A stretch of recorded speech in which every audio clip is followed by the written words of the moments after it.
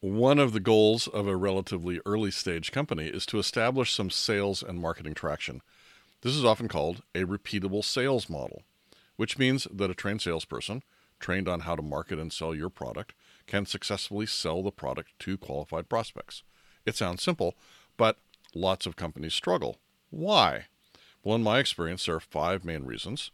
My experience is mostly from enterprise software, so there may be additional reasons in your company. There may be additional challenges with repeatable sales models, and they might be different. But in my experience, these are the 5 main reasons. Marketing doesn't select for the ideal customer and reject the non-ideal customers in their marketing and marketing funnels. In other words, you may be bringing in prospects or leads that are not qualified, that don't need your solution. And you may not be getting all the leads in who need your solution because the marketing funnel's not set up right. Then, once the leads come in, there's bad discovery and qualification. There's not a good process for qualifying the leads, and so too many unqualified people are pushed through the funnel when they really shouldn't go. And sales also doesn't do a good job of discovering if they are qualified, and if they are qualified, how to best present the product to them. Sales often doesn't have the best tools for handling objections, particularly about the product. So bad objection handling. I've seen many cases where the demo is really based on features and functions as opposed to focusing on the prospect's problems and how we solve them. And there's overall a poor use of customer stories. So those are the 5 things that I often see. Hi, this is Nils Davis, and you're listening to episode 127 of the Secrets of Product Management podcast. In this episode, the minimum viable product knowledge concept to address what I call the repeatable sales process and why you don't have one. So now I'm going to help you get out of the situation of no repeatable sales process. And that's going to be the topic of the show today. I did want to give you a quick note before we get into that about a new thing that I'm starting. I want to tell you about the new community that I'm building for the podcast. I've started up a new community. It's based on clever.fm, which is run by product managers. So they reached out to me, and it should be a good relationship. So we can come together and talk more about all things product. There's a lot of different kinds of things that are going to be up on the community. You can go to secretsofpm.com/community or follow the link in the show notes to that same link to check it out. There's not much up there right now, but there are a few things like there's an icebreaker question. You can hear my answer to it and you can provide your answer. And there's a few other little places that'll be there. There's going to be forums and files and discussions and all kinds of awesome things. Okay, so that's the community. Please go and join secretsofpm.com/community. Let's get on with the show. So you have the situation, no repeatable sales model. So what can you do about it? Well, what you really want to do, the ideal thing would be to do a sales and marketing audit. That's a great thing to do, but typically sales and marketing aren't interested in you doing that, but they might be very interested in having you sit in on a few sales calls and some demos. So in my experience, in most companies, sales is often happy to have product management sit in on these. Now, there are exceptions to that, but in a lot of companies, particularly smaller companies, I think generally the sales team is interested in having product management observe, sit in, maybe even provide answers to questions, because typically we product managers know a lot more about the product per se. So what are we going to look out for when we're in these situations? What are we going to learn? Well, you're likely to see the things that I mentioned when I opened. The unqualified prospects coming into the sales funnel, poor qualification and discovery during the sales calls, weak objection handling, and a demo that's all about features and functions. Let me show you how we do X, right? Instead of saying, you mentioned that you had this problem Y, let me show you how we solve that problem, which would be more about the prospect's actual problems. So you're likely to see those things. So notice I'm not talking about when you have not yet got product market fit. I'm really talking about what happens after that. You've already found and validated a market problem. You built a good solution to that problem. You have the product and you're trying to get the repeatable sales model. The most important part of this pattern is you have some successful customers using the product as it's intended, i.e. they're validating that there actually is a problem and that the product works to address this problem. And they're not just early adopters who kind of buy everything and throw it against the wall to see if it sticks. They have to be using it and getting transformational results. That's the criteria for being in the state where you can start to get a repeatable sales model.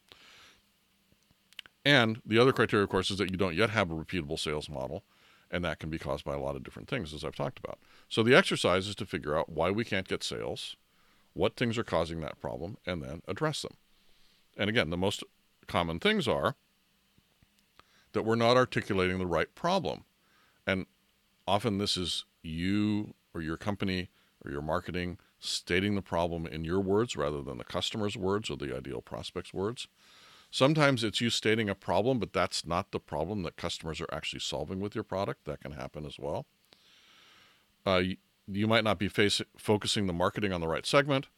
The segment may not know that they have a problem and that there's a solution, so there may be a problem with how marketing is raising the awareness of the solution. There is likely to be a poor use of customer success stories. You're probably not going to have too many, but you need to make use of the ones you have. The demo is, again, feature and function instead of problem-focused, and the objection handling is not complete. So note that none of these are product issues. There are also potentially product issues, of course. Those are not the key point of this particular episode, but they could be issues like a competitive gap that's not possible to overcome with objection handling, right? Objections are often around competition, and often you can answer those objections effectively if you know the right answers. The salespeople can answer those, but typically they need to get those answers from product management. But sometimes there's a competitive gap that can't be addressed via objection handling, and that is a product gap, and that may mean that you're not actually ready for a repeatable sales model. And again, there's potentially another problem. Maybe the segment for whom your product solves a problem is not big enough, and it's already saturated with solutions. This doesn't sound like a product problem, but it is actually, because you shouldn't have built that product because there was good solutions for that problem already. So I'm not going to talk about those things in any more detail. The thing that's interesting about the list of potential problems, though, that I listed is that they're somewhat obvious, but it's hard to see them when you're in the middle of it for whatever reason. In other words, an outsider looking at the situation can easily see these problems, but if you're in the situation, it can be hard to detect them. There are also some specific blind spots that are sort of related to cognitive biases. And this is especially true around the stories and the desire of a lot of us technological people to minimize conflict. So stories like, I've been facing this problem for a long time and I tried many solutions to no avail. People don't like to do marketing with these stories for some reason, but they're probably, all things being equal, the most powerful marketing stories of all. You have somebody saying, I had this problem, it was really bad, it was causing me all this kind of pain, and then I found your solution and my problem went away and I got a raise and I got a bonus and my kids love me again. So what is the solution to all this? Well, I have this thing that I call the minimum viable product knowledge. So the thing about the minimum viable product knowledge is that unlike the minimum viable product, there's really no guesswork involved, right? An MVP, a minimum viable product, is all about trying to figure out what your customers might like, or how you might be able to deliver it, or if the thing you're thinking about building is even worth building. That's the MVP. Those are all big, open, unknown questions that you answer with your MVPs. That is, there's lots of tests and experiments. But the minimum viable product knowledge comes well after that part of the process. At the point you're doing the MVPK, you have a product, you have validated that it solves a real problem for real people who need the solution and are willing to pay for it, and now you need to sell it. And you need to come up with ways to sell that product. And that's what the minimum viable product knowledge is all about. It's the information that sales and marketing needs at minimum to successfully market and sell your product. And it's essentially a fixed set of things. Now, as a product manager, you're not necessarily doing the marketing and selling, but you have the knowledge that goes into the minimum viable product knowledge that the marketing and sales team then need to make to do their jobs effectively. So the MVPK, it's kind of exact, but it's not fixed totally. So the way that I talk about the minimum viable product knowledge is that it's got around 5 or 6 specific things. My list keeps getting longer, but it's around 5 or 6. So what it is, it's the value proposition. That's number 1. Number 2, the targeted segment, really the segment of the people who have the problem that you solve with your product. And that's not just a demographic. That's really, that segment is about people with the problem that you solve. And that's what defines a segment.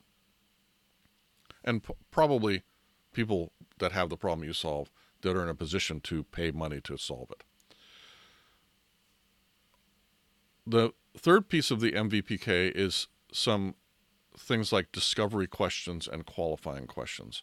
So what are the sales team trying to learn when they're doing discovery? What are the types of problems they should be looking for that the prospect has or the lead has? What are the things that qualify a lead to be a good prospect? What are the characteristics of how they experience the problem, what they've tried to do to solve the problem before, things like that. Number 4 is objection handling information. And these are typically product-related objections. Oh, your product doesn't have feature X and your competitor has feature X and I really want feature X. Well, how should the salesperson respond to that objection? Well, product management often knows what the right answer to that is. And we either know that because of a decision that we made within the product, or we may know it because of the fact that we have successful customers who are successful despite not having feature X. And in fact, oftentimes maybe they wanted feature X, they went with us without getting feature X, and they're happy despite the fact that feature X isn't there, and they even like our feature Y better. So that's the type of thing that you want to gather for objection handling. You want customer success stories to support all of these items. That's number 5. And I often talk about the bonus item, which is the demo, which I'll give a little bit more about in a few minutes. So this is not really an exhaustive list of everything that's needed to sell your product. For example, I don't include pricing in the minimum viable product knowledge, although the sales team, of course, does need to know the pricing. It's might be important for some particular product offerings to have a lot of details about pricing, but for a lot of products, they have a price, and that's what you sell it at. So in my experience, it's not one of the things that's often missing, and sales is usually pretty good at figuring out stuff about pricing as well. So they don't need it as much, and also product management doesn't always have a lot of responsibility around pricing. In some companies, they do. So there might be some other info that product is not the most knowledgeable about that might also be really valuable for the sales and marketing teams to have. But I think the things that I shared are really the minimum at any rate. Now, sometimes I don't include customer success stories explicitly in the MVPK, but they're definitely implicitly part of it because they're behind the qualifying questions, they're behind the discovery questions, they're behind the objection handling, they're really behind the segment, right? Because the segment is all about the people that have the problem, and your customer success stories are about how your customers overcame that problem. And the stories are even fundamental to a great demo. The best way to get a customer to agree to a demo is to say, oh, you mentioned you have this problem. I'd love to show you how this really successful customer solved that problem with our solution. So I don't think you can go smaller than this list of 6 things. Now, if you don't have them, marketing is going to have a really hard time getting qualified leads into your sales funnel because they're going to be guessing at what makes a lead qualified, and they might guess wrong. And sales is going to have a really hard time moving those leads through the sales funnel to the point where they become customers because they won't necessarily know how to handle objections. They won't know if this particular lead is actually as well qualified as they need to be in order to get to close, and so on and so forth. So I mentioned the demo, the product demo is a component of the MVPK, but it needs to be a demo that's focused on the prospect and his or her problems and not on the product and its features. And it's still surprising to me how many product demos, this is 2022, almost 2023, how many product demos are still features and functions and don't even mention anything about a prospect's problems. Even if you're demoing to anonymous interested people, and somehow some companies have this, a scheduled demo. Every Wednesday there's a demo. You can just go to their website on Wednesday and you can sit in on a demo, Wednesday at 1 p.m., whatever it might be. It doesn't have to be Wednesday, obviously. But I've been to so many of those demos at Wednesday at 1 p.m. or whatever time it is, where it's really all features and nothing about the problems that those features address. So even though you don't actually know anything about the prospect or the person watching the demo at Wednesday at 1 p.m., you haven't done any discovery with that individual person, so you don't know their specific problems, but you still know about the class of problems that they might have if they're going to be a good customer and if they're interested in what you have in your solution.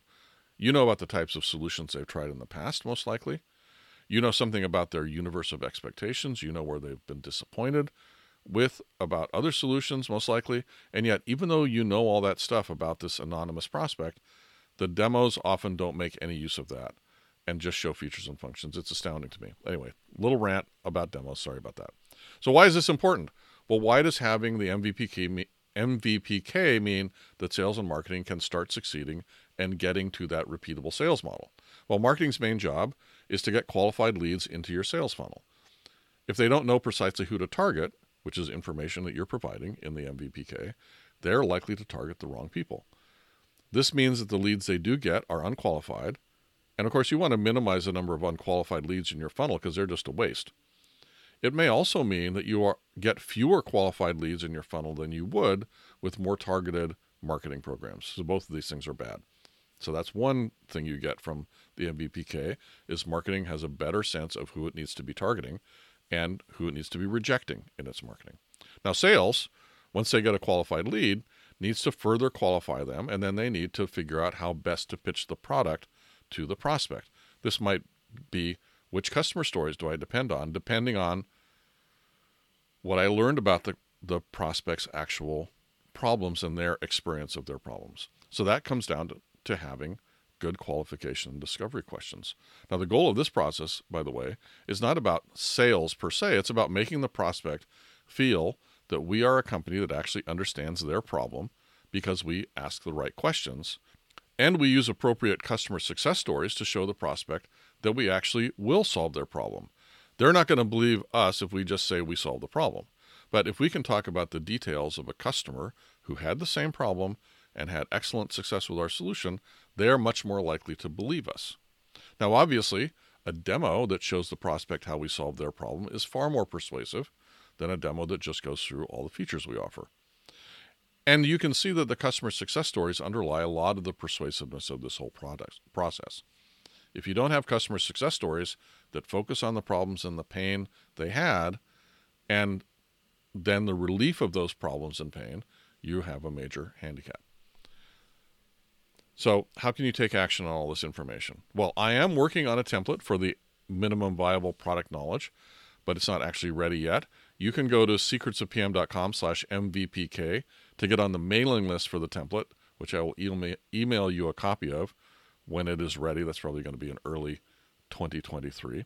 But in the meantime, I recommend you start to pull together the MVPK for your product based on what I just listed off, or what I'm about to list: the value proposition, the market segment, and the problem they're suffering from, if they are your ideal customer, some good qualification and discovery questions that sales should be asking, some objection handling about the product, things like, well, if a competitor has feature X and we don't have it, and the prospect asks about that, what should the salesperson say? I think products should also work on the basics of the demo script that focuses on the prospect's problems, not on the product's features. And of course, customer success stories. If you recall from the dozens of episodes where I've talked about customer success stories, the important part of the story is not the customer's success, actually. It's all the pain and difficulties they experienced before they got our product, because that's where your prospects are. And being able to say our customers were where you are now, and now they're the happiest little lambs on the planet because of our product, that's what you're aiming for. So you have to make sure to get all the bad stuff that preceded our product into those customer success stories. Now, putting together the MVPK, with or without a template, is a great test of your own knowledge of the product. For example, if you can't articulate a compelling value proposition for your product, then how can you expect sales and marketing to be able to sell it? A good value proposition contains all the key reasons why someone would buy your product. And who should know that list of reasons? Well, you should, the product manager. I have another great podcast episode I recommend listening to called the Product Management product marketing interface. I'll put a link to that episode in the notes for this episode, and you can find the notes for this episode at secretsofpm.com/127. And in the product marketing interface episode, I talk a lot about these kinds of things. I go a lot more into stories. So this has been episode 127 of the Secrets of Product Management podcast. I hope the information about the MVPK will help you and your colleagues achieve the magic goal of a repeatable sales process. If you have any questions or comments about the MVPK, feel free to reach out. I'm Nils Davis on all the socials, and you can leave a comment on the show page for this episode at secretsofpm/125. secretsofpm/127. And as a reminder, head over to secretsofpm.com/community to ask me a question, to talk to other product folks, and to check out the community we're building. I'd love to have you there. Thanks for listening. This has been Nils Davis, and until next time, bye-bye.